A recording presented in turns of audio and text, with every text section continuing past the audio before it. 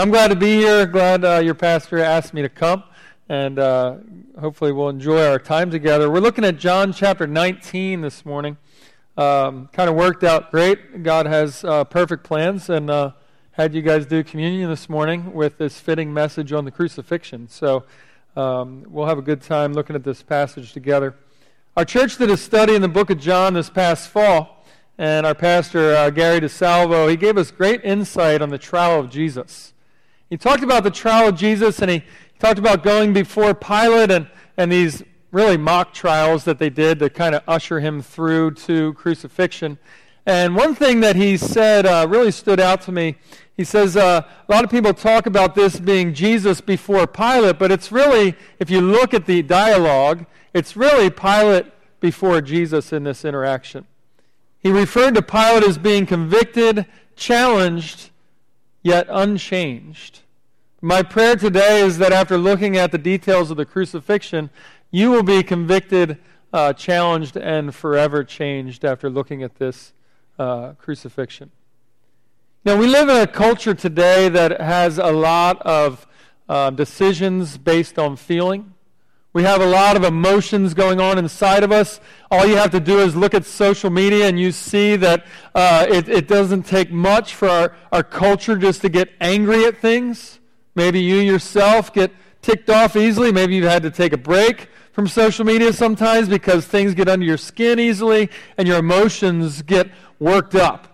And your emotions get really upset and you don't know what to do with yourself. And in this situation, a lot of times we make poor decisions emotionally in our families, in our kids, in our school, in our sports, whatever it is. Emotions that rule our lives, and when we're ruled by emotions, it's usually not a good thing. Unfortunately, this carries over in how we approach Christianity. A lot of times with Christianity, it's, I don't feel that, or I didn't feel anything in the service today. I didn't feel good about this, and we base a lot of what we decide on feeling, when the reality is there are feelings, yes, and we can get excited about things, but if we base our spiritual walk and our Christianity on feelings, then we're going to be let down a lot. We're going to be in trouble. And so I'd like to give you guys some facts, first of all, that might encourage you instead of just thinking about feelings, maybe some facts that would help you kind of as you go and along in life and would encourage you. There are 332 prophecies written about Jesus in the Old Testament. 332 prophecies. You think about prophecy, around 60 specific prophecies deal with Jesus' death, which we're talking about today. 60 prophecies alone just about Jesus' death. The odds of anyone fulfilling this many prophecies about them are astronomical, as you can see on the screen. You think of it this way. Back in the fall, the odds of winning the $1.6 billion jackpot in the lottery, the odds of doing that was 1 in 302 million. All right? 1 in 302 million. You should have played it 302 million times and you would have been good. $1.6 billion, that's good math, right? But you think about it, this woman in South Carolina hit these numbers, and that's a crazy odds, right? Well, the odds of Jesus fulfilling only 8 of these 60 prophecies was that number on the screen, 1 in 10 to the 17th power. That's 1 in 100 quadrillion. That's the odds of Jesus fulfilling only 8 of the prophecies written about him, based on a detailed study by a mathematician named Dr. Peter Stoner. Stoner goes on to say that many silver dollars, so imagine silver dollar, imagine that in your hand, and you got that many silver dollars, 100 quadrillion silver dollars, and imagine them spread across the entire state of Texas 2 feet deep. You have all these silver dollars spread across the state 2 feet deep, and I bring these young people, one of these young people up on the stage because I got to pick on them, and I bring one on the stage, and I give them a blindfold, and I say, you get to go out anywhere in Georgetown, and you can walk all the way to Austin, wherever you want, and you can only bend down one time to pick up a silver dollar, and there's only one with an X on it. Only one. Your chances of picking up one silver dollar with an X on it are the same chances as one person fulfilling only 8 of those prophecies. 100 quadrillion silver dollars across the state of Texas. But we can see in Scripture and in history that Jesus did it. If you go further, the odds of fulfilling all 60 is 1. I didn't have the room on the screen, but it's 1 with 157 zeros after it. 1 to the 10th power with 157 zeros after. That's the number.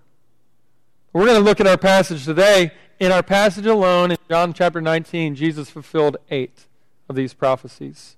So let's look at John 19, verse 17 together. They took Jesus, and he went out bearing his own cross to the place called the place of a skull, which in Aramaic is called Golgotha. There they crucified him, and with 2 others, one on either side, and Jesus between them. Pilate also wrote an inscription and put it on the cross. It read, Jesus of Nazareth, the King of the Jews. Many of the Jews read this inscription, for the place where Jesus was crucified was near the city, and it was written in Aramaic, in Latin, and in Greek. So the chief priests of the Jews said to Pilate, do not write the King of the Jews, but rather, this man said, I am King of the Jews. Pilate answered, what I have written, I have written.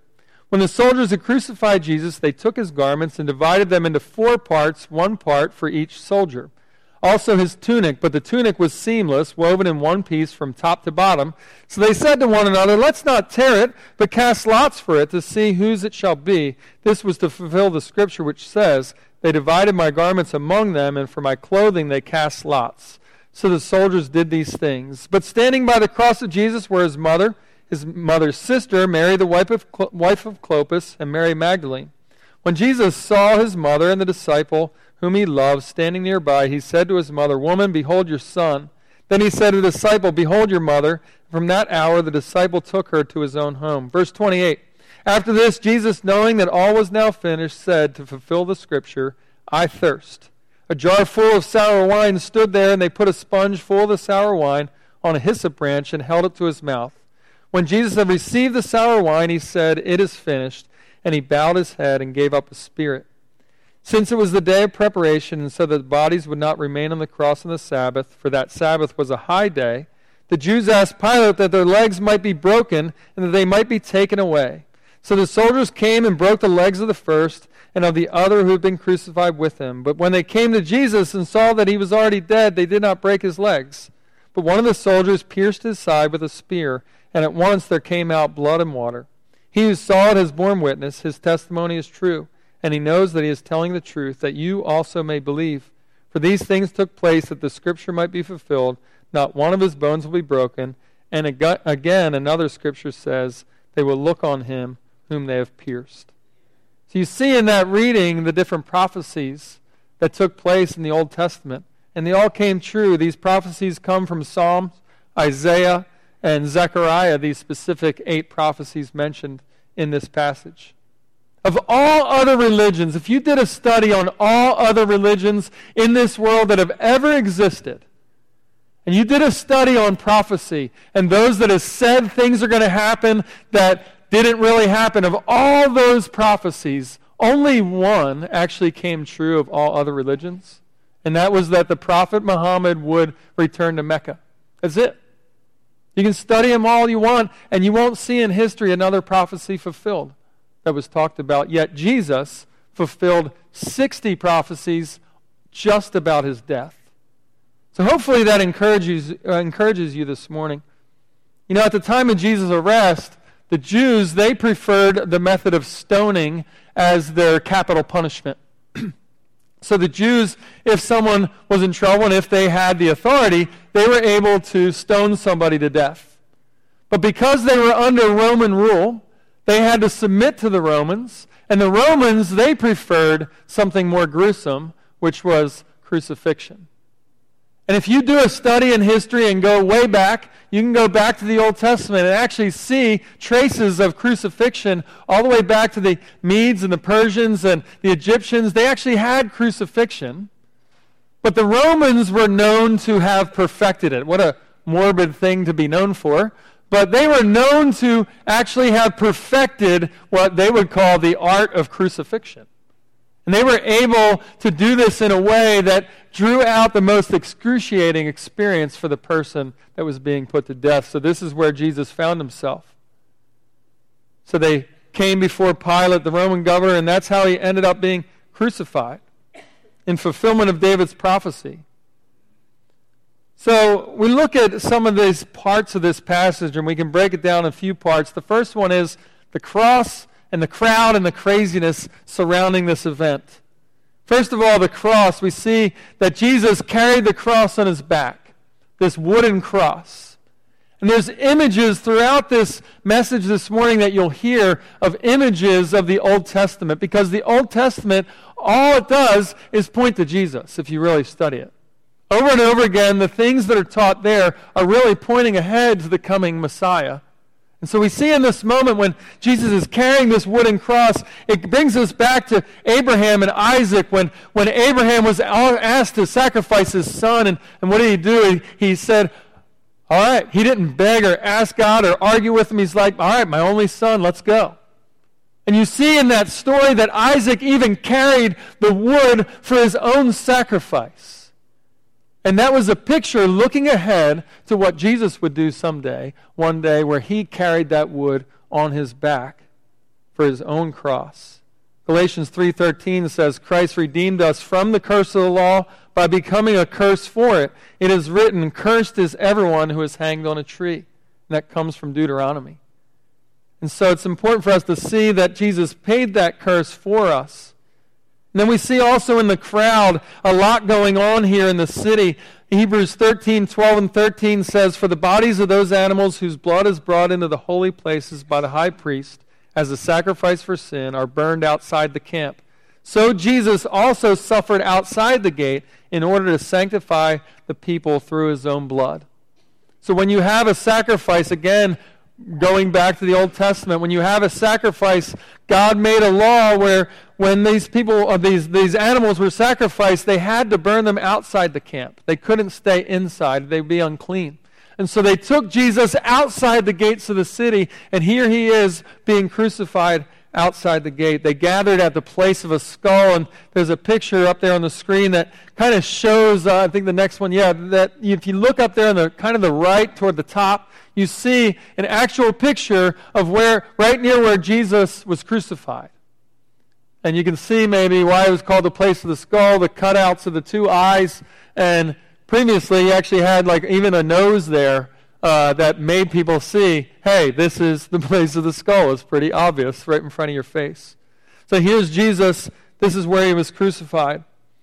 And crowds of people, you have to understand this was during the Passover, right? So there were people coming from nations all around to remember and celebrate the Passover. So this road, it was a main road in and out of the city. This wasn't some remote place Jesus was crucified. It wasn't like in the backwoods somewhere. This is Jesus on the main road, just like on 35 out here, being crucified at the place of the skull. So they were coming in and out of the city. This kind of explains the sign that Pilate had made that said, Jesus, King of the Jews. Of course, the Jewish leaders didn't want that. They wanted him to say, he said he was King of the Jews, and I think by then Pilate was fed up with these Jewish leaders and kind of partially convinced that he might be the Son of God, but not changed. So he said, I wrote what I wrote, and he wrote it in 3 different languages. So because of this popularity of this celebration and people coming in and out, they could come by and actually see this sign written in any of their 3 languages that they spoke and that they understood, and see that he said, this is Jesus, King of the Jews. And then we also have the cross, the crowd, and then the craziness that's happening. You got almost like a festival atmosphere because of this Passover. And you have the gambling for his clothing at the foot of the cross, which actually wasn't uncommon.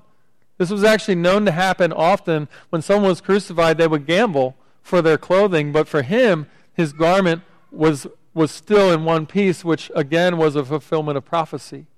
And so here he is, the garments being gambled for at the foot of the cross. But we have to understand something when it comes to this garment. In our Christian culture and in our history as a church, we've really cleaned up the cross. we've come to a point where we can put pictures of Jesus on the cross in our own buildings and in our foyers and in our living rooms, and we don't really see and experience the graphic nature of the cross. We don't really get the picture that Jesus was torn to shreds and he was naked on the cross. He was not covered up by some cloth. He didn't look like you and I. We picture him as some white guy on the cross when in reality he was much darker than us. And we have this cleaned up picture of Jesus that kind of looks like us so that we can handle it better. And the reality is this: it's not so we can handle it better. What we should see in the cross is a gruesome thing. A humiliating thing. Our Savior, who was on that cross, and he was naked. His body ripped to shreds, hanging on that cross. That's what we need to see, and I think for us, it's difficult for us to imagine because of maybe how we've grown up or because of how our churches have kind of portrayed this over the years. You know, I grew up, my dad's a pastor. He's been a pastor over 40 years at the same church up in Philadelphia. And I've seen portrayals of the crucifixion of Jesus on the stage. I've seen them. UMHB is up near us in Belton, and they do an Easter replay and things like that. So I'm sure some of you have seen those. But of course, those really don't do it justice, because I think what happens oftentimes is we don't really experience the agony. Now, when I say agony, I think all of us probably go to physical. I don't know if you've ever done a study on the crucifixion and you hear about the nails that were placed or pounded into his wrist and his hands and then his feet, and then the thorns this long shoved down onto his skull. The whip that just shredded his body before he even approached the cross. All of us, we focus on that physical, and which is natural as humans to do that. But I think what I have a hard time with, and maybe you do as well, is really imagining the deeper pain that he's experiencing, which is rejection by his Father.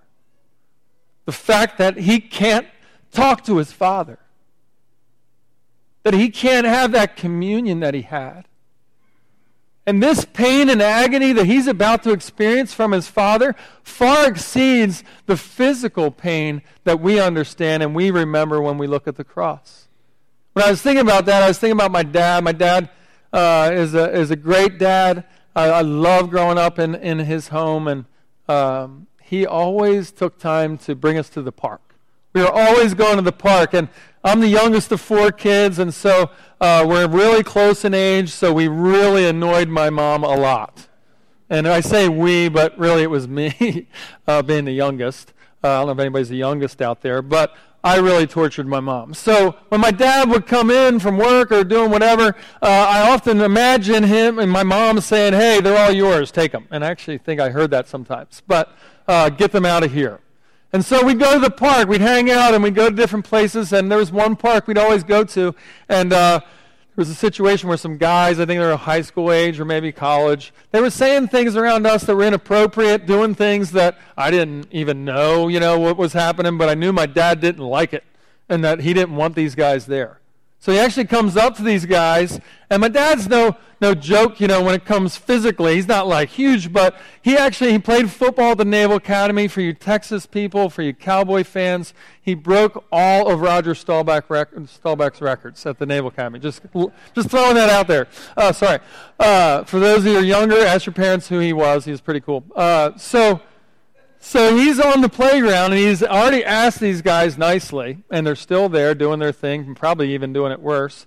He goes over and grabs this dude by the hair in the back of the pants, and he throws this guy off the playground. Now, today he'd probably been arrested really fast, and I asked him about this, and he goes, "Actually, I was scared I'd get in trouble back then. That was a while ago." But he chucks this guy off the playground, of course, as a real coward. He goes up onto the hillside with his buddies and starts cursing at my dad from there. But I remember picturing that and picturing the love that my dad had the relationship that we had, the closeness that we had. And I imagine, like, in this thinking about this situation, imagine that being cut off without notice. I understand as you get older, and my dad's in his 70s, I understand how things work with life, but in that moment as a young kid, imagine having that just cut off. And some of you maybe can relate to this. Maybe you've had a relationship cut like that. Maybe a death or a divorce or something like that where it was just gone. And maybe you can relate in this way where just immediately Jesus is experiencing this heart-wrenching experience of a closeness with God, his Father, being gone. No more. And it's over. And he cannot relate to his Father. And for us as humans, it's difficult to understand. But for God the Son to experience that, man, the pain was so much more than physical. So we've looked at this crowd and craziness and cross, but let's think about also the friends and family at the scene. If you look at verse 25 to 27, there's a lot of detail packed in 3 verses about who is there. We have friends mentioned, the women that were mentioned at the cross. We have one in particular, Mary Magdalene. Mary Magdalene had 7 demons cast out of her by Jesus. She was possessed by 7 demons, and she needed release from these demons. And Jesus just got rid of these demons, and she became, obviously, I don't know about you, but probably would become a devout follower of the man who just cast out 7 demons from her. She's at the foot of the cross. It's important to note that there's 11 disciples left after Judas, right? 11 of them. And only one is actually recorded at the foot of the cross. The guy writing this story, this account of what happened. But these women, 4 of them, are mentioned in this passage at being at the foot of the cross. What great courage and faith they had. Due to unfortunate oppression and subjugation of women over the years, some people who claim to know Jesus and are even leaders in the church have given Christianity a bad name. However, throughout Scripture, we can find the inclusion and the crucial roles and the impact of women in the spread of the gospel and foundation of the church to this very day. Over the history of the church, unfortunately, women have been put in a place that really shouldn't just be regulated to or relegated to. And for oftentimes we see society sees the church looking at women in a lower form for some reason. When the reality is, if you look at Jesus' life and his ministry, women were right there with him. And women were actually outnumbering the men 4-1 at the foot of the cross. They had a crucial role in the gospel, and John makes sure to highlight this. His other disciples, the other John and James, guess what? They weren't there. These guys who even had their mom, if you remember, this is a great story. I got to preach on this one time. They get this situation where they really want to be at Jesus' right hand and left hand. They want to be the in crowd. And you know what they get? They get mommy to ask Jesus, right? Hey, Mom, can you go over and ask Jesus if we can sit at his right and his left? And remember what Jesus says in Mark 10:35 to 37. He goes, you do not know what you're asking. And I'm sure they're sitting there just like I would be. I'm just like, I know what I'm asking. I want to be up front. I want everybody to see me with you. I want everybody to see me with you doing the miracle thing and all that great stuff you've been doing, right? Put me up there with you. And Jesus is like, you don't know what you're asking, because what Jesus is picturing, he's picturing his right and his left like this on the cross. He's picturing persecution. He's picturing ultimate death. They're picturing glory, praise, and pride. And instead, Jesus says, you don't know what you're asking. The next time, though, they will know. Because even though they're not at the foot of the cross, they will experience death, these 2 guys, these brothers. And they will experience persecution and pain and ultimate death. Peter, he wasn't there either. Prophetic words of Jesus came true, and he went and denied Jesus. Again, he was restored, but what was his end? Ultimate death. Sounds depressing. But the reality is this: when we follow Jesus, we aren't called to something easy. We're not called to something that is smooth sailing. When we follow Jesus and we commit our lives to him and we embrace the gospel, guess what comes? Pain, heartache, persecution, being lonely. Doesn't sound great, does it? But it is. The persecution, the pain, all those things are worth it. Paul says that time and time again, that it's worth it because of the gospel. And we see that mentioned here. So what does it look like to be a follower of Jesus? Death and persecution. Welcome to the journey of the gospel. We also see family here mentioned. It's interesting that he includes the family and includes especially his mother in this passage. He talks about his mom, and the kindness of Jesus' words to his mother is important for us to note. When Jesus was doing his first miracle in the wedding of Cana, Jesus is doing this miracle, and it's before he did the miracle, his mom comes up to him, and she's like, hey, the wine's running out. Can you do something? Kind of shows us that Jesus may have done some things before. It's just not recorded because she's like, hey, hook us up here. We're running out. And then he says something that's interesting. He uses a word for his mom that's not really a respectful word. He just says, woman, my time's not come yet.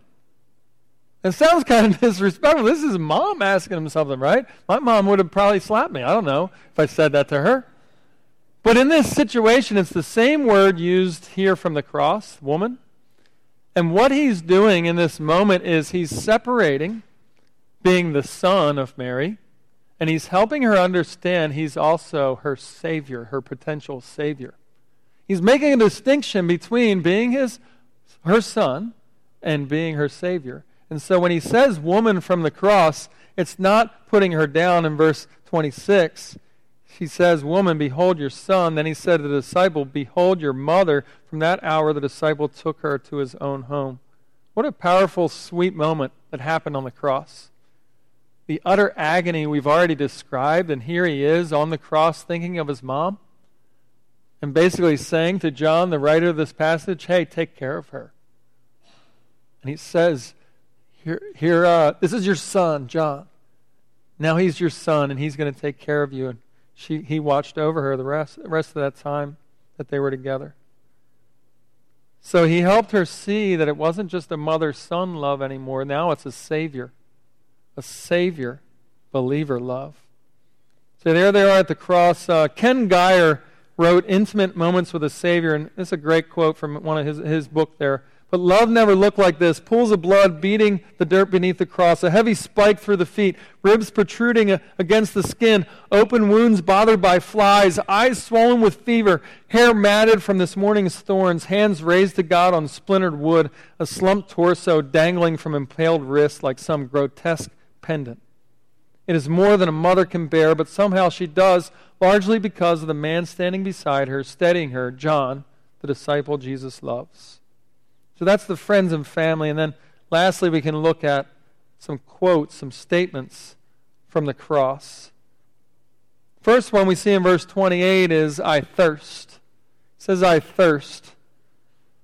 It's important for us to understand that this fulfilled prophecy, but I think it goes more than just physical thirst. Tim mentioned that you guys played football yesterday, and some of you may have been really thirsty after running maybe 5 minutes. But you were probably saying, I need some water, I need some Gatorade, something to quench my thirst. I'm thirsty. And we think physical, right? Again, here with this passage, we think physical first. But I think it goes a little bit deeper than that. This is Jesus, once again, remember, losing the presence of God. Remember David, who wrote, as a deer pants for the water, so my soul thirsts for you, O God. And here's his own son, losing that relationship at that moment. And he's thirsting not just physically, but spiritually as well. The water of life, the presence of God was taken from him. And he also says, it is finished. 3 of the most powerful words ever written in Scripture. What is finished? Well, Luke 22, verse 44 and 45 says, "It was now about the 6th hour. There was darkness over the whole land until the 9th hour, while the sun's light failed and the curtain of the temple was torn in two." So he mentions this specifically to help us understand there's a period there. He says it is finished, and darkness comes in the middle of the afternoon. Imagine that. You go out of here, you eat lunch, and all of a sudden it goes dark. Not just dark from the clouds covering the sun, like a storm coming, but darkness where you can't see your hand in front of your face. And it gives us a picture back into the Old Testament again when Moses was standing before Pharaoh, and Pharaoh had those plagues coming, and every time he rejected and hardened his heart, and here comes darkness, and Moses said darkness is going to come over the face of the earth, and it wasn't just darkness, it was so thick you could feel it. And this is what's happening, this picture here, after Jesus says it is finished, darkness fell over the face of the earth. And for us, it's a picture of what we see or maybe we have seen when we've come to Jesus, a darkness in our heart, a darkness in our lives that can be felt, the weight of sin on our shoulders. And we need the light to come into our lives and transform us and show us our need for Jesus and change us. And this is what happened at the cross. We see Jesus as the ransom. He says, the debt is paid. It is finished is like saying the debt has been paid. The debt of sin that we owed, the separation from God, it has been paid because of his sacrifice.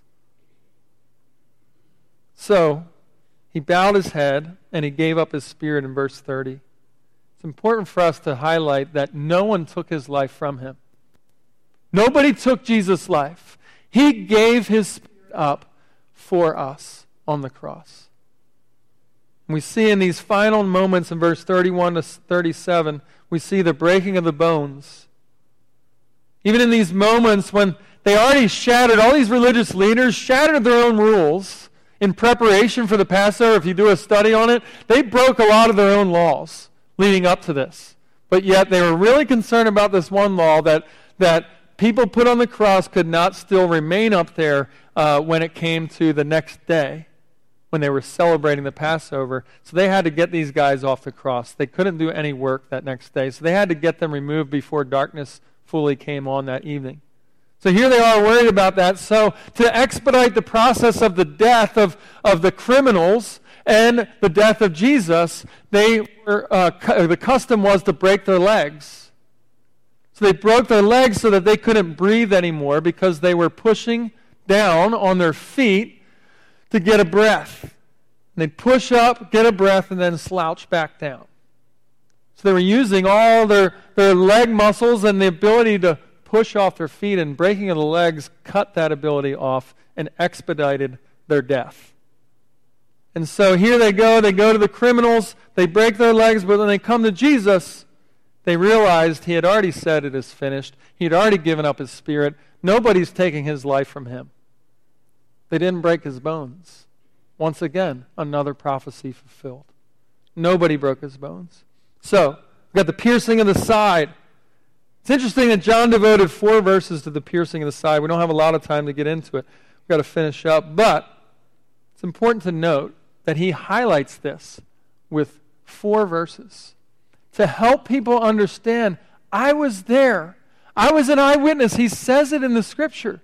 These things took place that the Scripture might be fulfilled. He says before that, he says, I want to give this testimony that it's true and that you may believe I was there. And he talks about the spear going into the side. And when the spear went into Jesus' side, the water flowed. It's interesting that he mentioned that. And again, it goes back to an Old Testament reference when Moses was with the people and they were complaining. Surprise, surprise. The people were complaining. I don't know if you have any kids that complain sometimes? Maybe you complain a lot to your kids. I don't know. But the situation was pretty bad where they're complaining once again. I thirst. I'm so hungry. I'm so thirsty. I got to have something to drink. And God says, speak to that rock, Moses. Water will come out. You can give the people something to drink. Moses, angry, ticked off, right? What does he do? Grabs his staff and smashes that rock, just like probably you and I would have done. God had mercy on him. Water still came out and supplied the people with a quench of their thirst. But I think John mentions the fact that this water flowed from Jesus' side to help us picture that there wasn't a thirst that was quenched for a temporary time, but the thirst of our lives is quenched for eternity from Jesus. The water, the bread of life, all our hunger, all our longing for things that this world can't satisfy is satisfied in Jesus. The rest of it will let us down. Think about this quote as we wrap it up from Charles Spurgeon. Stand at the foot of the cross and count the purple drops by which you've been cleansed. See the thorn crown. Mark his scourged shoulders still gushing with crimson rills. See hands and feet given up to the rough iron and his whole self to mockery and scorn. See the bitterness and the pangs and the throes of inward grief showing themselves in his outward frame. Hear the thrilling shriek, my God, why hast thou forsaken me? If you do not lie prostrate on the ground before that cross, you've never seen it. If you're not humbled in the presence of Jesus, you do not know him. Let's pray.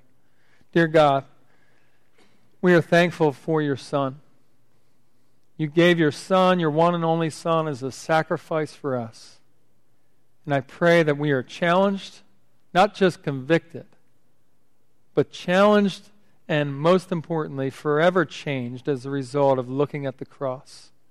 That we will be able to see that you offer us so much more than the world has to offer. And if there's anybody in this room, Lord God, that doesn't know you, I pray that they will even know today that they can trust in you as their Savior. Believe that what you've done and what you've said is true, and that you accomplished all that on the cross and ultimately the resurrection, conquering death, showing your power over death. Lord, help us to be changed today. Help us to be convicted and really spend this time as we sing together, being able to meditate on what you've done for us. In your name we pray. Amen.